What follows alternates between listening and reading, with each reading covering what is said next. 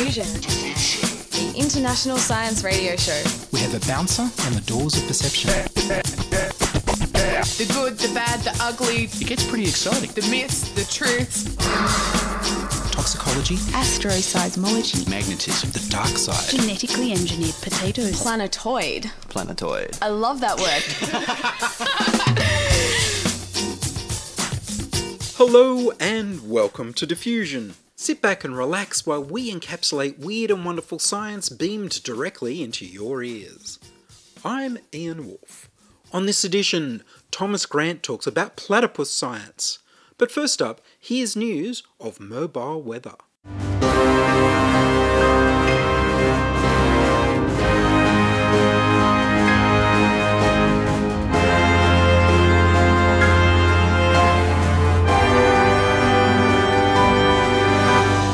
"5G hurricanes." The 24 GHz radio frequencies being sold for faster 5G mobile phone networks will interfere with detecting the 23.8 GHz frequency at which water vapour in the atmosphere emits a faint signal. This means that 5G networks block weather satellites from seeing water vapour in the air, so meteorologists won't be able to warn people to prepare and evacuate for the really big storms. We just won't see them coming. The basic problem is that the water vapour signals are very faint, and the phone signals right next to them are loud enough to completely drown them out, and too close to be filtered out. 5G promises up to 10 gigabytes per second speeds in cities where 4G has become congested, but because it has such a short range, it won't help anyone in the countryside. The American Federal Communications Commission has already sold off the first chunk of the 5G spectrum in the US for $2 billion, allowing radio signals close to the water vapour signal that are over 150 times more powerful than what's allowed in Europe, and 3,000 times more powerful than is recommended by the scientists at the World Meteorological Organization. In the USA, the National Oceanographic and Atmospheric Administration NOAA and the National Space and Aeronautic Administration NASA have finished a study on the effects of differing levels of radio noise interference, but the report hasn't been made public, despite at least one formal request from Congress. Neil Jacobs, the acting head of the National Oceanographic and Atmospheric Administration NOAA, told Congress that 5G interference could set the accuracy of weather forecasts back 40 years down to 1980 levels, a reduction in accuracy from what we have now estimated to be more than 30%. In the US, the Cellular Telecommunications Industry Association tried to mislead people by claiming weather satellite sensors that use a 23.8 GHz frequency were cancelled before they were launched, so there's nothing to protect. However, it turns out that while the first sensors to use 23.8 GHz to detect water vapour were cancelled, it was because the engineers chose to launch a similar but better sensor in its place, using the same frequency of water vapour. The next group of 3 frequency bands being auctioned in the US by the Federal Communications Commission will block those used for satellite observations of rain and snow in the 36 to 37 GHz band, atmospheric temperature in the 50 GHz band, and cloud and ice in the 86 to 92 GHz band. It's like they don't want us to see what's happening to the weather. Weather patterns in Europe are often steered by conditions over the United States 3 to 4 days earlier, so that weather forecasts are likely to suffer all over the world. In Europe, Switzerland has switched on its 5G network in April 2019, and the UK followed in May. Soon afterwards were Spain, Italy and Germany with their own 5G networks. Around Asia, 5G has started rolling out or has been licensed to be rolled out in 2020. Indonesia rolled out 5G in 2018 for the Asia Games. Those watching the games in Indonesia were able to experience a number of different sport-related VR activities, ride in autonomous vehicles and use tablets all powered by 5G technology. South Korea will start its 5G rollout later in 2019 after demonstrating the technology at the Asia Games. Malaysia will roll out commercial 5G in 2020. Vietnam has sold some 5G licenses, and the Philippines, Singapore and Thailand have announced that they will start rolling out 5G in 2020. Australia has sold off some of the 24 GHz spectrum and started operating 5G networks, even though very few devices have been sold to take advantage of the technology. 5G in Australia has been bungled so that speeds enjoyed by early adopters have been lower than the 4G that everyone already uses. The whole 5G blocking of weather measurement and forecasting will be discussed at a global conference in Egypt later this year. But it will be too late, as the companies have captured governments that put business ahead of common sense, and the frequencies will all already have been sold.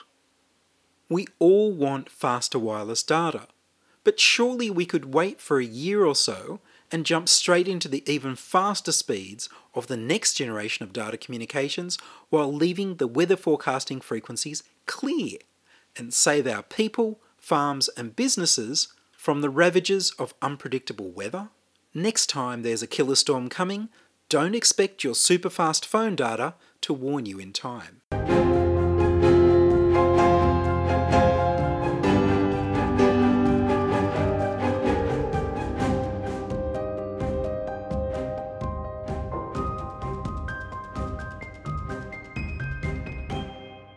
You're listening to Ian Wolfe on Diffusion Science Radio.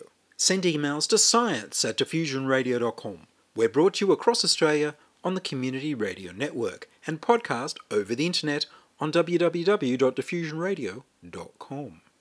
Platypuses. Tom Grant is a visiting fellow at the University of New South Wales in the Department of Earth and Environmental Sciences.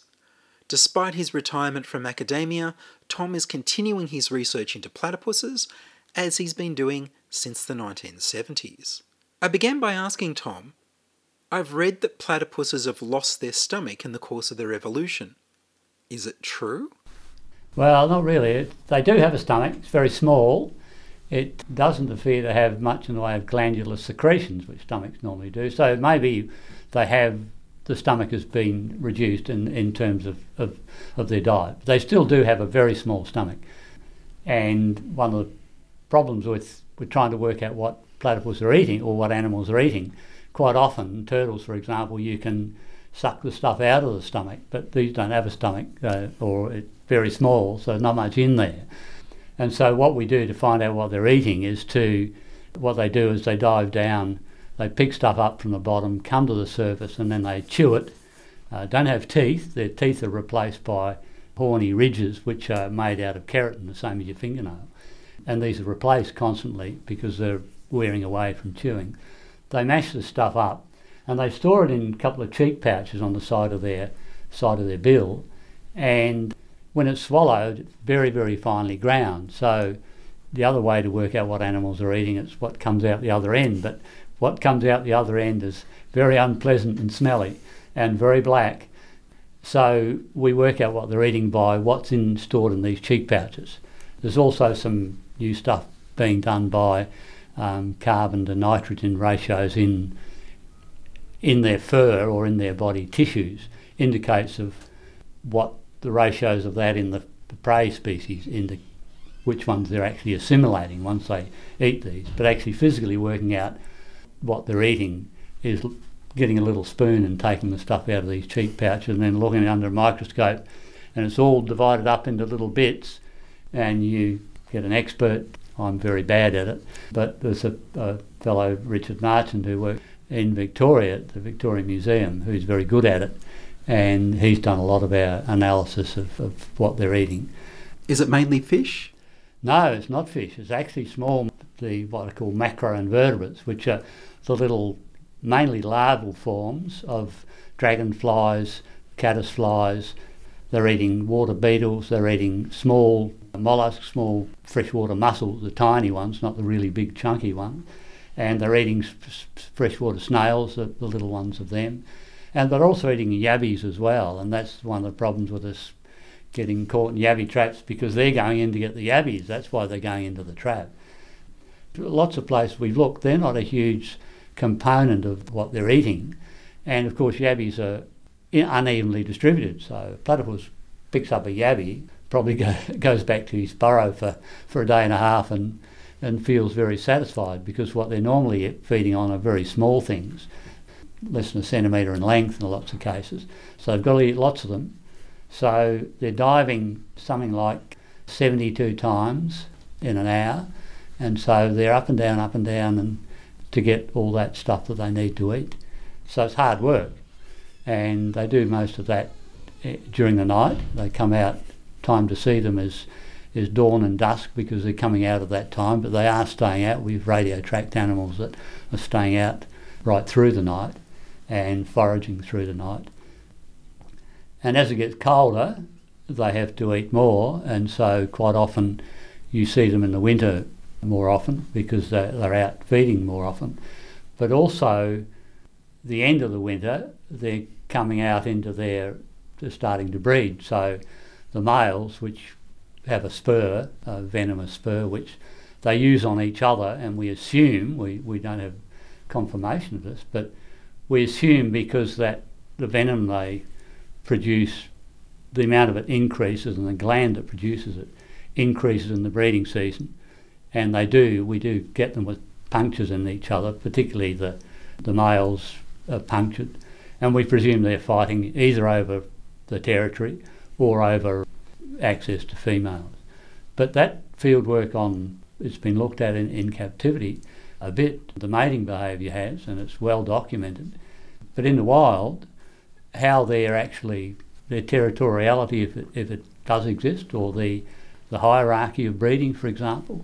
In my study area, there's been some genetic work done, although it's still inconclusive, and it doesn't seem from there that there are only one or two males that are contributing mainly to the population.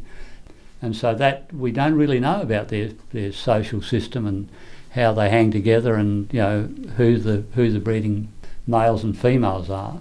Although we do get some females that, in my study area, I've caught them originally as juveniles, and they've gone on to breed in the area, and some of them breed over a large number of years. One, for example, the longest one that's the longevity in the wild is 21 years old. Most of them are going from sort of about 12 maybe to 15. The males probably a little bit less in if they're fighting and doing things, but in captivity there's been a male that's gone for 20 years. But I had a female that 21 years old, and she was lactating. She was breeding in that final time we caught her over that 21 years.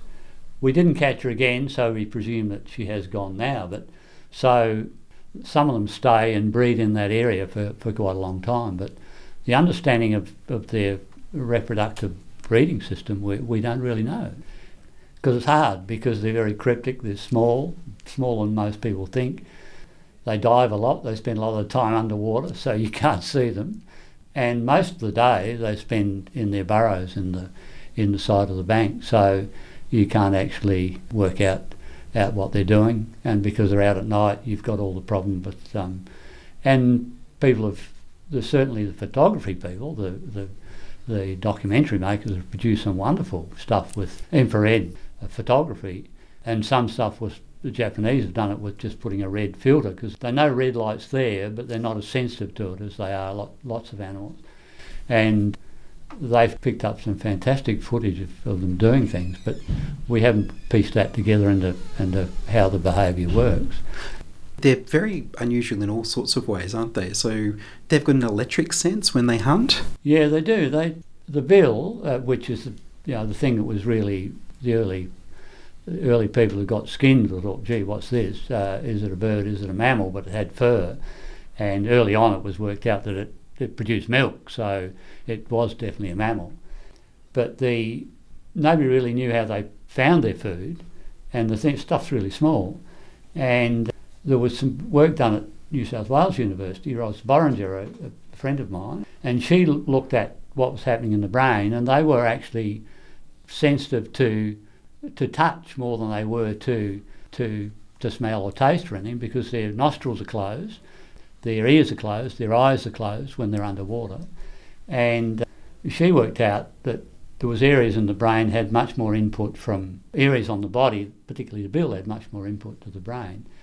And so it was thought that they went round sort of touching things or actually getting touch from currents coming back from things moving or water moving over rocks, etc. And then in 1986 there was a German person working at the ANU, I think, from memory, and he had done work on electrosense in sharks because they have these sense organs along their lateral line that pick up electrical fields so that when you're swimming and away from a shark, your muscles are generating electrical fields and that field can be picked up by sharks. And he looked at the bill and saw that there was very similar looking structures in there. So they did some experiments and sure enough they were picking up electrical fields.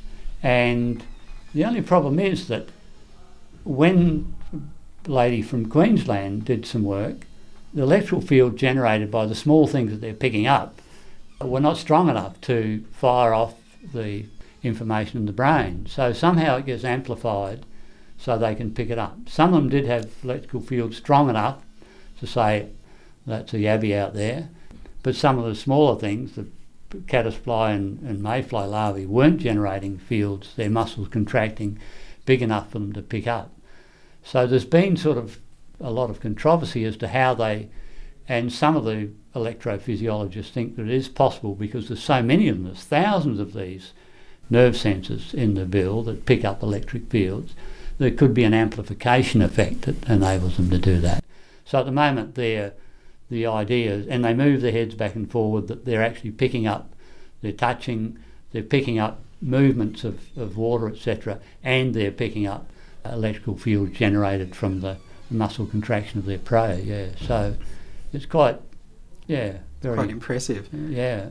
And have they always been this little tiny size, or were their ancestors much of a different size? Yeah, these ones have always been that size, although they're much smaller in Queensland than they are in so they get bigger as they come down, and the Tasmanian ones get up to 60 centimetres in length with 2 feet and up to 3 kilos in weight, whereas on the mainland a big male is probably around about maximum 2 kilos and the females are around about in Tasmania are over 2 kilos, but on the mainland they're around about a kilo slightly heavier. In North Queensland the biggest males are about a kilo and a bit, and the females go down to sort of about probably 600 or 700 grams, which is quite small.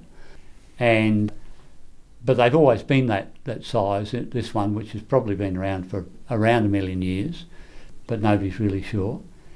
But there are other ones that the paleontologists have stuck into the Ornithorhynchidae family, the same family as the platypus.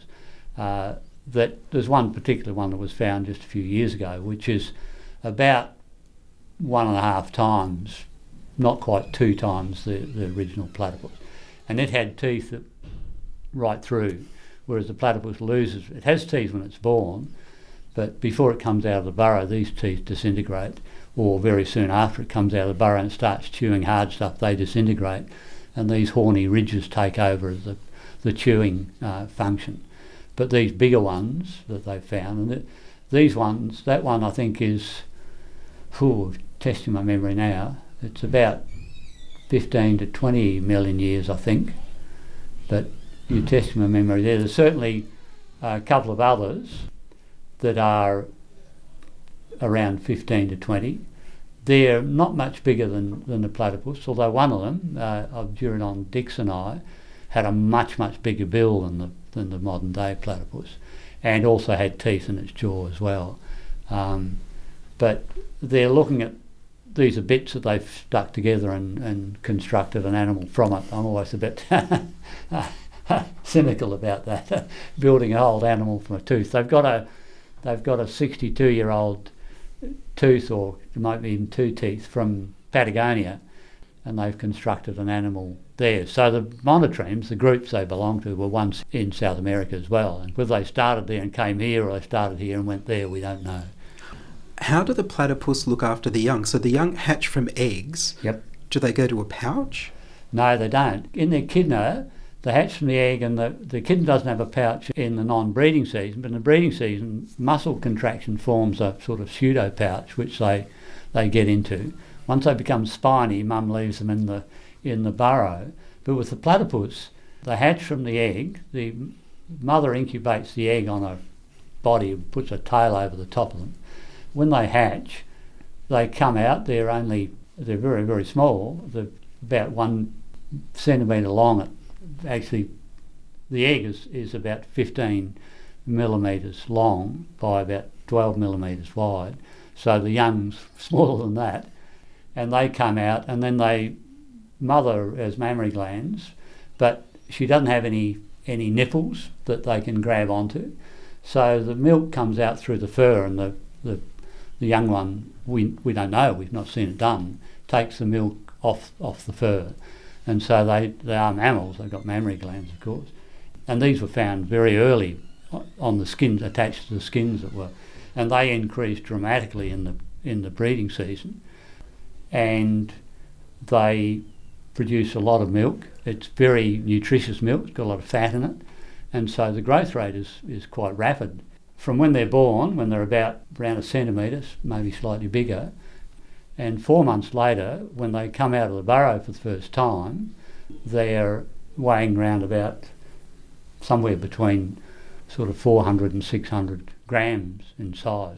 So they're about 2/3 adult size when they come out of the burrow. They're fully furred, all that sort of thing. So all that development, which is quite rapid, from bald, small, through to furred and aware of the world and going out and feeding for themselves, takes they're in the burrow for about 4 months. It's about 10 days from hatching, from laying to hatching. It's about 21 days from mating to the egg being laid. In New South Wales, the eggs are usually laid somewhere around about end of August or September, and then the young come out of the burrows in January into February. So they're spending a lot of that time in there, and they're taking the milk from mum without having a nipple to grab onto. The milk has recently been found to have antimicrobial protein in it, which is also found in echidna milk, and they think that's due to the fact that they're taking milk from off the outside of the body, which is dirty, so they'll be taking in lots of bacteria and things as well. So the milk having an antimicrobial capacity is a good thing. So they're very interesting, but we've got a problem in that with the previous droughts, plus this current really severe drought, and more to come if the climate means that we're going to have less water. This is a water-dependent animal, and other droughts, and it's had quite a lot during the million years it's been here, it's made its way through in refuge pools, and then once the rivers started to flow again, they've reinvaded. But now the problem is that they're competing with us for water. They need the water to get their food in and live in. We need the water for all the things we do, farming, industry, drinking, all the rest of it. And so us taking the water is a big problem. I mean, building dams, pumping water out of streams, we've got to balance this, because this is an animal that we have stewardship over. Nobody else has it. Only Eastern Australia has it. And we've got to build that into planning and management of water resources. It's as simple as that. And if we don't, we'll lose it. Well, it's something we really must make sure doesn't happen.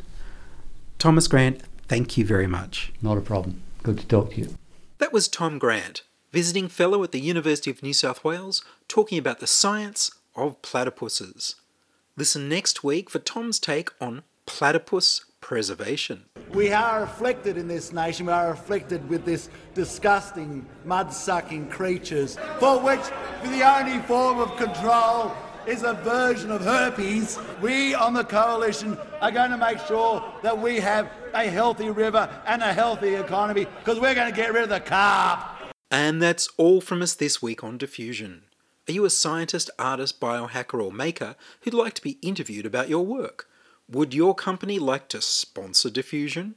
Send your contribution, opinions, helpful suggestions and donations to science@diffusionradio.com. That's science@diffusionradio.com. Please like the Diffusion Science Radio page on Facebook and rate the show on iTunes. Tell your friends. Follow me on Twitter @IanWolf. The news music was Rhinos Theme by Kevin MacLeod of Incompetech.com.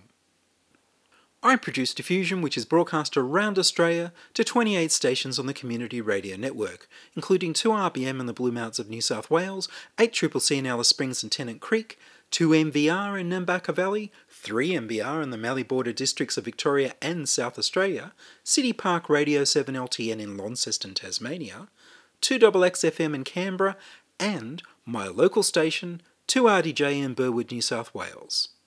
Diffusion is syndicated globally on the National Science Foundation's Science 360 internet radio station and also on astronomy.fm. Subscribe to the podcast on the Diffusion website, www.diffusionradio.com. That's www.diffusionradio.com, and check the website for links, photos and videos about this week's show. If you enjoyed the show, you can explore more than 950 previous episodes archived on diffusionradio.com, where the shows are labelled by keywords, so you can focus in on the stories you want to hear. Join my patrons at patreon.com/diffusionradio. Make a donation through paypal.me/IanWolf. Subscribe to the Diffusion YouTube channel at youtube.com/c/diffusionradio. I'm Ian Wolf. Join us inside your audio device of choice for more science wondering next week on Diffusion Science Radio. Science is fun. It helps you to learn, to know, and to appreciate. When you study science, you may go on field trips. You discover the marvelous interrelationships between all living things. You learn to read the history of the Earth as it is written in rocks and fossils. You find out what makes things tick. Everything from a molecule to a living organism. In the study of science is found the most useful and satisfying knowledge of man. Knowledge of his physical world, its past, its present, and its future. And in your moments of relaxation, now and in the years to come, you will find the study of science leading you into fascinating pursuits. Photography, collecting. Why study science? Study science because you will find in the study of science a richer, more rewarding life.